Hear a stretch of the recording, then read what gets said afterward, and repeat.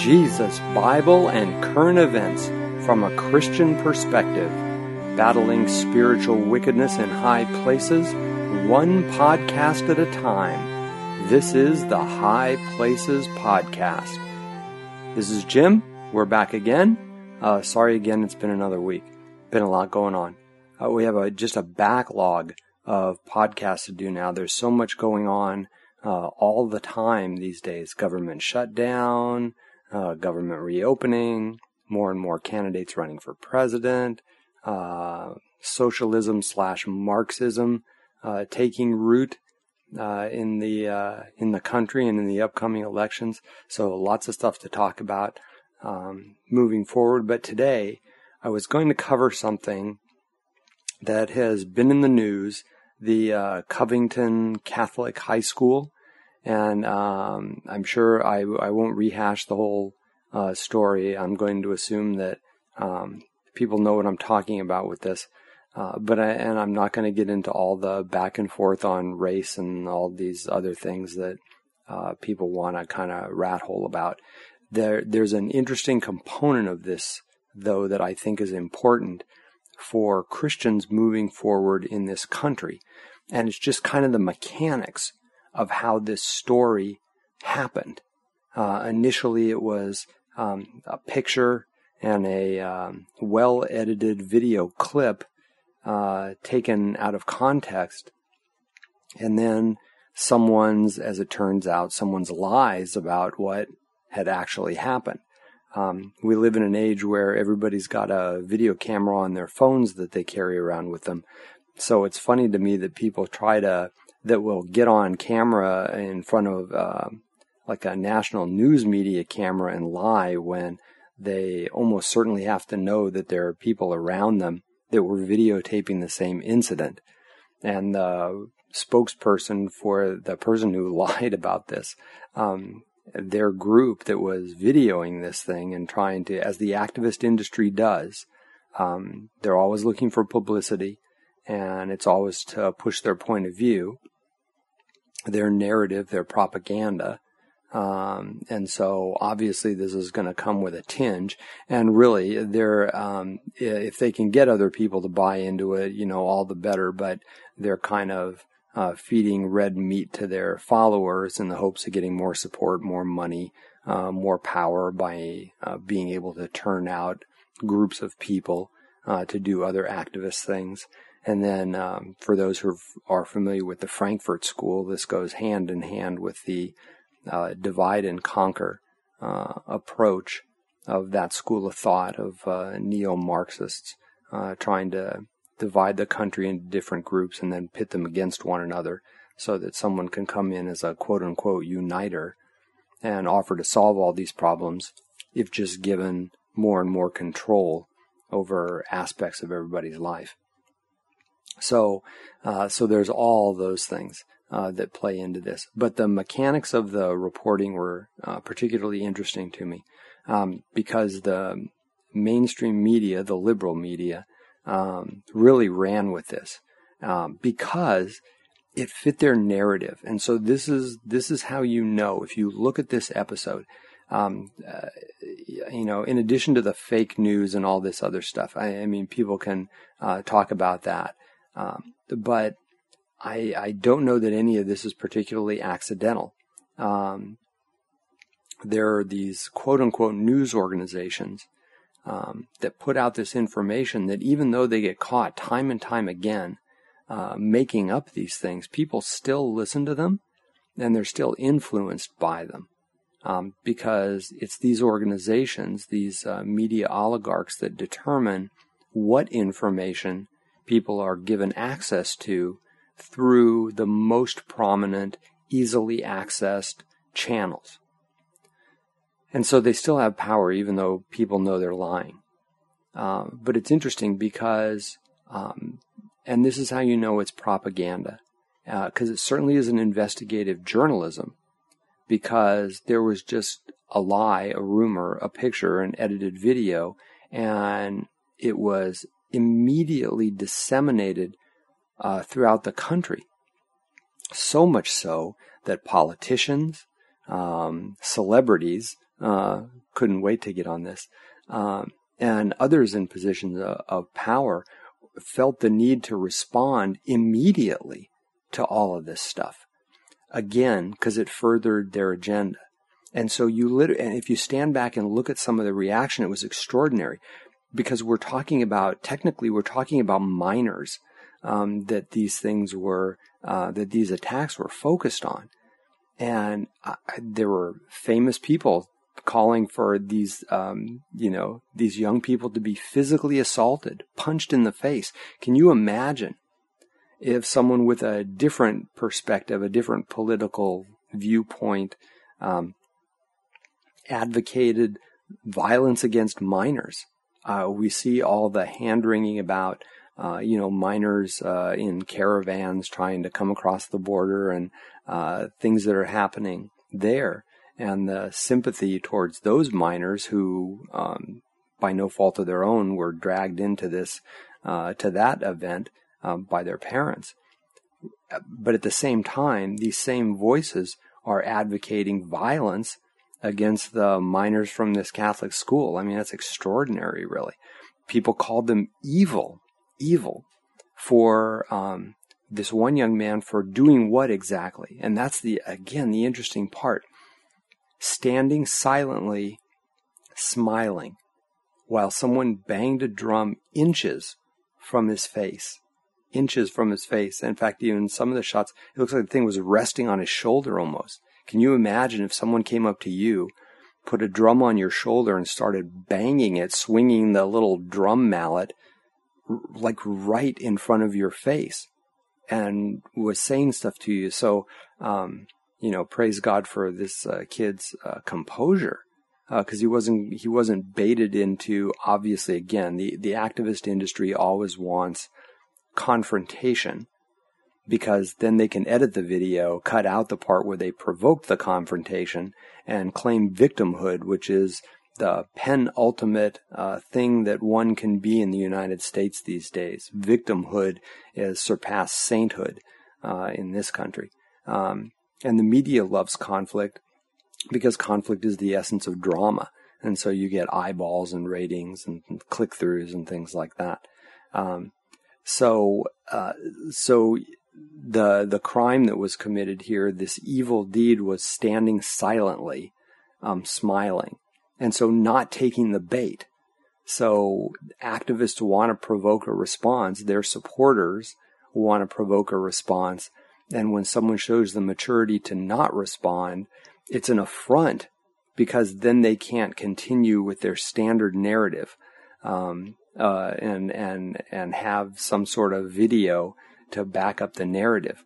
But in this case, that didn't actually stop them, because once the truth came out that these kids were standing there waiting for a bus, being just verbally assaulted by a third group who was, hurling racial slurs at them, homosexual slurs at minors, a group of adults, doing this, threatening them with violent acts, and then this American Indian group hurling racial slurs, saying that white people should go back to Europe where they came from.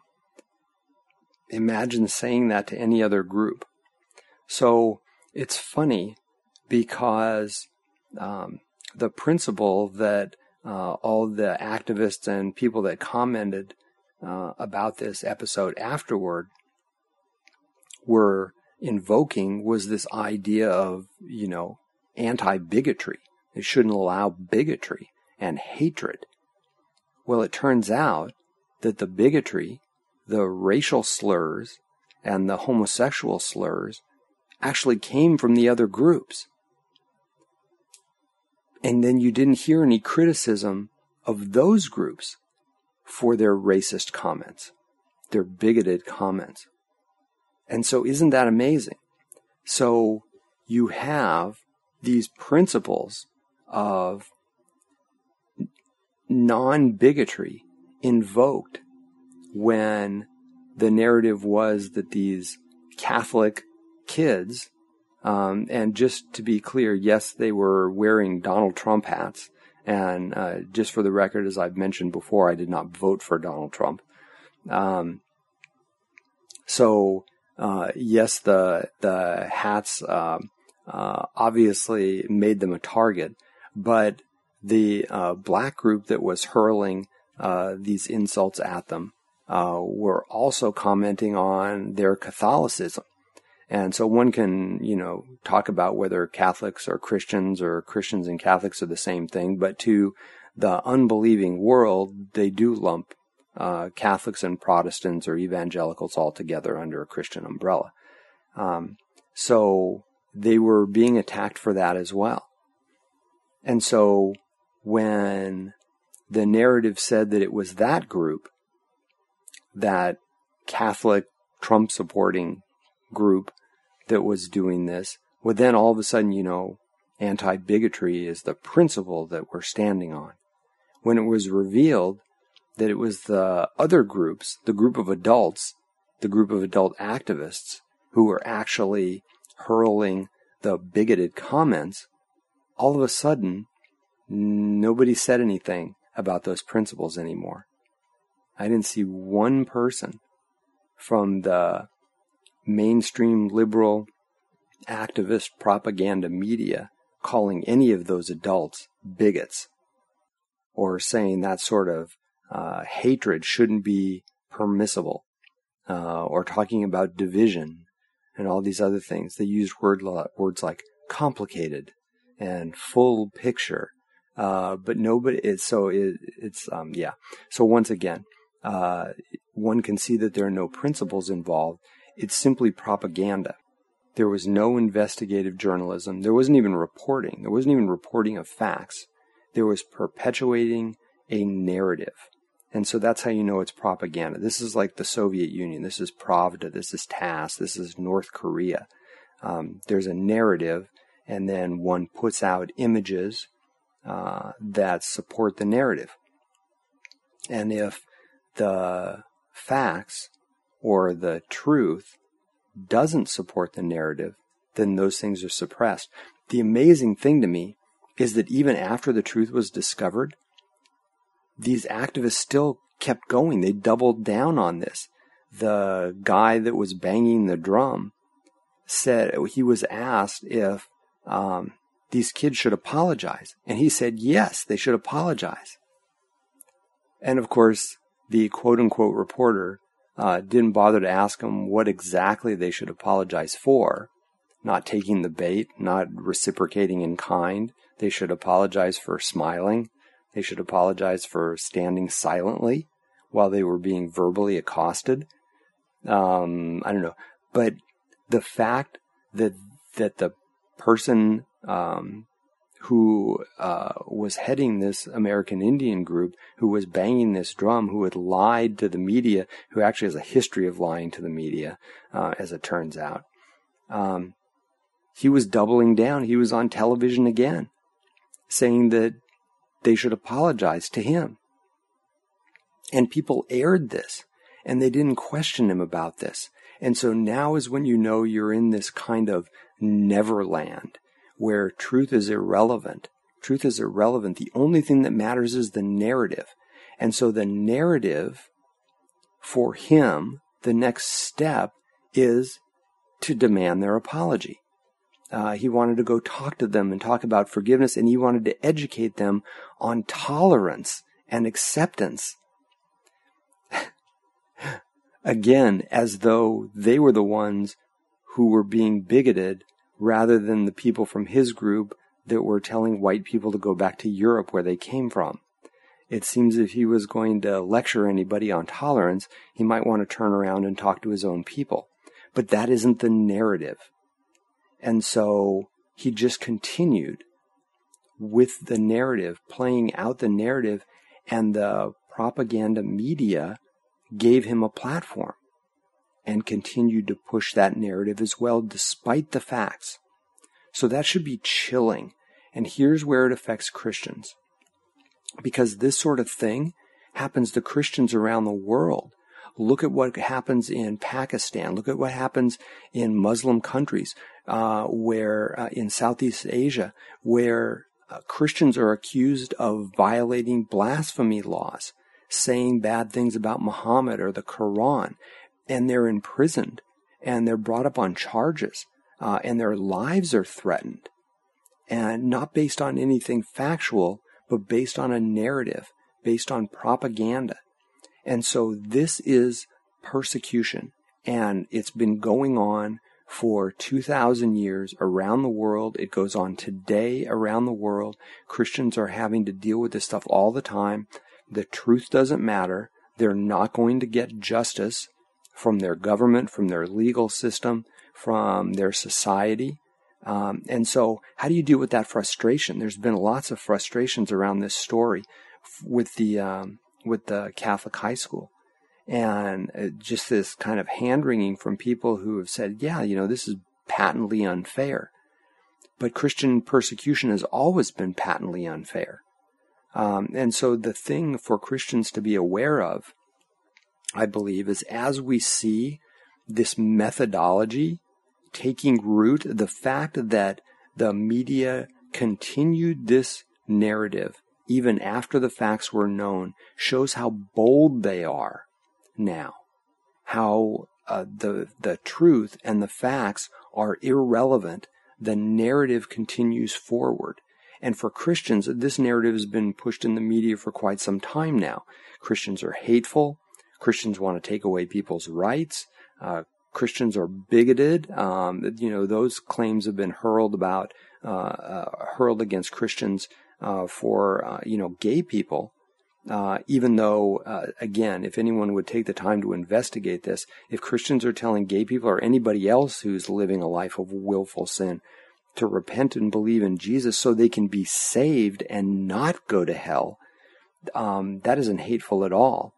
If we as Christians hated other people for their sins, we'd want them to go to hell. The last thing we would do is tell them about Jesus and how to escape God's wrath.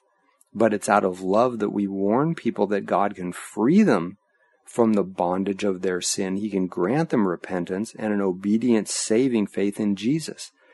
But that would take an investigation by the media, and that would go against the narrative. So nobody that's propagating that narrative is interested.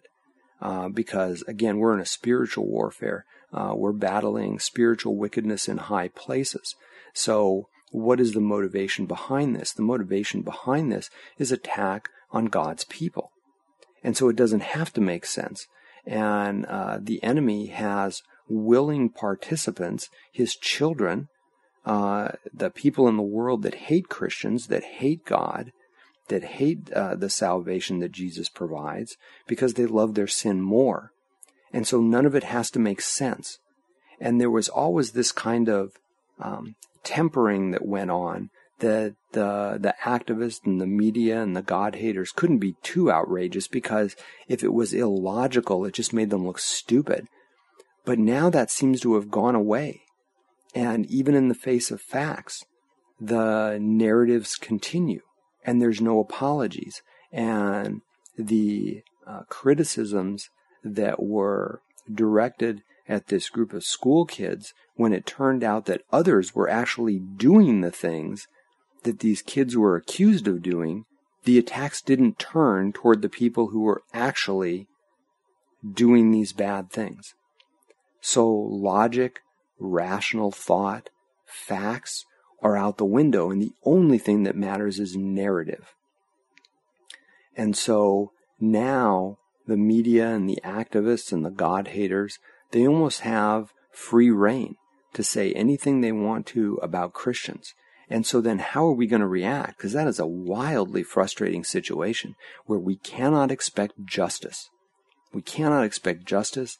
We cannot discuss these issues logically, because logic is based on fact, and fact doesn't matter. Only narrative matters, and the agenda that is trying to be pushed, just like propaganda, just like it was in the Soviet Union. And so Jesus talks about this. He talked about this in the Gospel of John. He said in John chapter 7, verse 7, "The world cannot hate you, but me it hateth, because I testify of it, that the works thereof are evil." That's the problem the world has with Jesus. He has an absolute moral code. There is no gray area between right and wrong. There's no gray area between the consequences of right and wrong. And that is something people don't want to deal with. And so because God's word is very clear on what is evil, and people enjoy evil, and there are consequences for evil, that's why the world hates Jesus and hates what he has to say, because he exposes their evil. And so, as his followers, we shouldn't be surprised if this happens. There's another verse in John chapter 15, and Jesus talks about this same kind of issue. It's starting in John chapter 15, starting in verse 18. "If the world hate you, ye know that it hated me before it hated you. If ye were of the world would love his own. But because you are not of the world, but I have chosen you out of the world, therefore the world hateth you. Remember the word that I said unto you, the servant is not greater than his Lord. If they have persecuted me, they will also persecute you. If they have kept my saying, they will keep yours also." So, if Jesus was persecuted, someone who never did anything wrong, who lived his life and died and rose again because he loved the world so much that he was willing to take the world's punishment for sin, if they still persecuted him, we shouldn't be surprised if the world persecutes us, because we are not of the world. We are not of the world, and we shouldn't try to be of the world. And this unfortunately happened with these Catholic kids. Before the facts were even known, their archdiocese and the school they went to criticized them. They attacked them. They apologized for them, and they even threatened to expel them from school. And they came out several days later and apologized and said they were bullied. But look how quick they were to appeal to the world. And so, if we were of the world wouldn't give us any trouble. But because we belong to Jesus, because he's pulled us out of the world, then we can expect trouble. And so when these troubles happen and we're treated unfairly and there's no logic or rationale behind it, what's going to happen? Are we going to cave to the world and try to garner the world's acceptance and apologize for being followers of Jesus, like unfortunately the leaders of this diocese did? Or are we going to stand with Jesus, stand on what he said, regardless of what happens, regardless of whether or not we're treated fairly, and suffer the persecutions that Jesus' followers have been suffering for 2 millennia now, and that suffer daily around the world? It's coming to this country. Christians have not had to deal with it to the degree that Christians in other parts of the world have had to deal with it. This is going to be a separating of the wheat and the chaff. We're going to find out who the real followers of Jesus are. But we need to pray for each other. We need to pray for ourselves that God gives us strength. We need to be strengthened by his word. We need to be reading our Bibles every day, sword of the Spirit, so that we're ready for this battle. In the end, we're gonna win this battle, because we're gonna be in heaven with Jesus forever. But there are going to be these incidents where we're going to lose, and it's going to be a testing of our faith. Are we going to remain faithful? And we need God's strength. It's only through his Spirit that we can be strong enough to withstand these things. So we need to focus on this, and we need to not self-censor, and we need to not silence ourselves for fear that the world's going to hate us or treat us poorly. Because as long as we make any attempt to stand with Jesus, they are going to hate us according to Jesus. So we better get ready for it, and we better pray for the strength, and we better get used to standing up to this sort of thing, because it's only going to get worse. And it's only through God's strength that we're going to be able to remain faithful and be good and faithful servants of our Lord and Master who saved us. That's all for this week. Be sure and tell all your friends about this. Other people might want to hear about it. You can also email us with comments and questions at podcast@JesusForSinners.com, podcast@JesusForSinners.com. And we'll see you again next time. God bless everybody. Take care. Bye.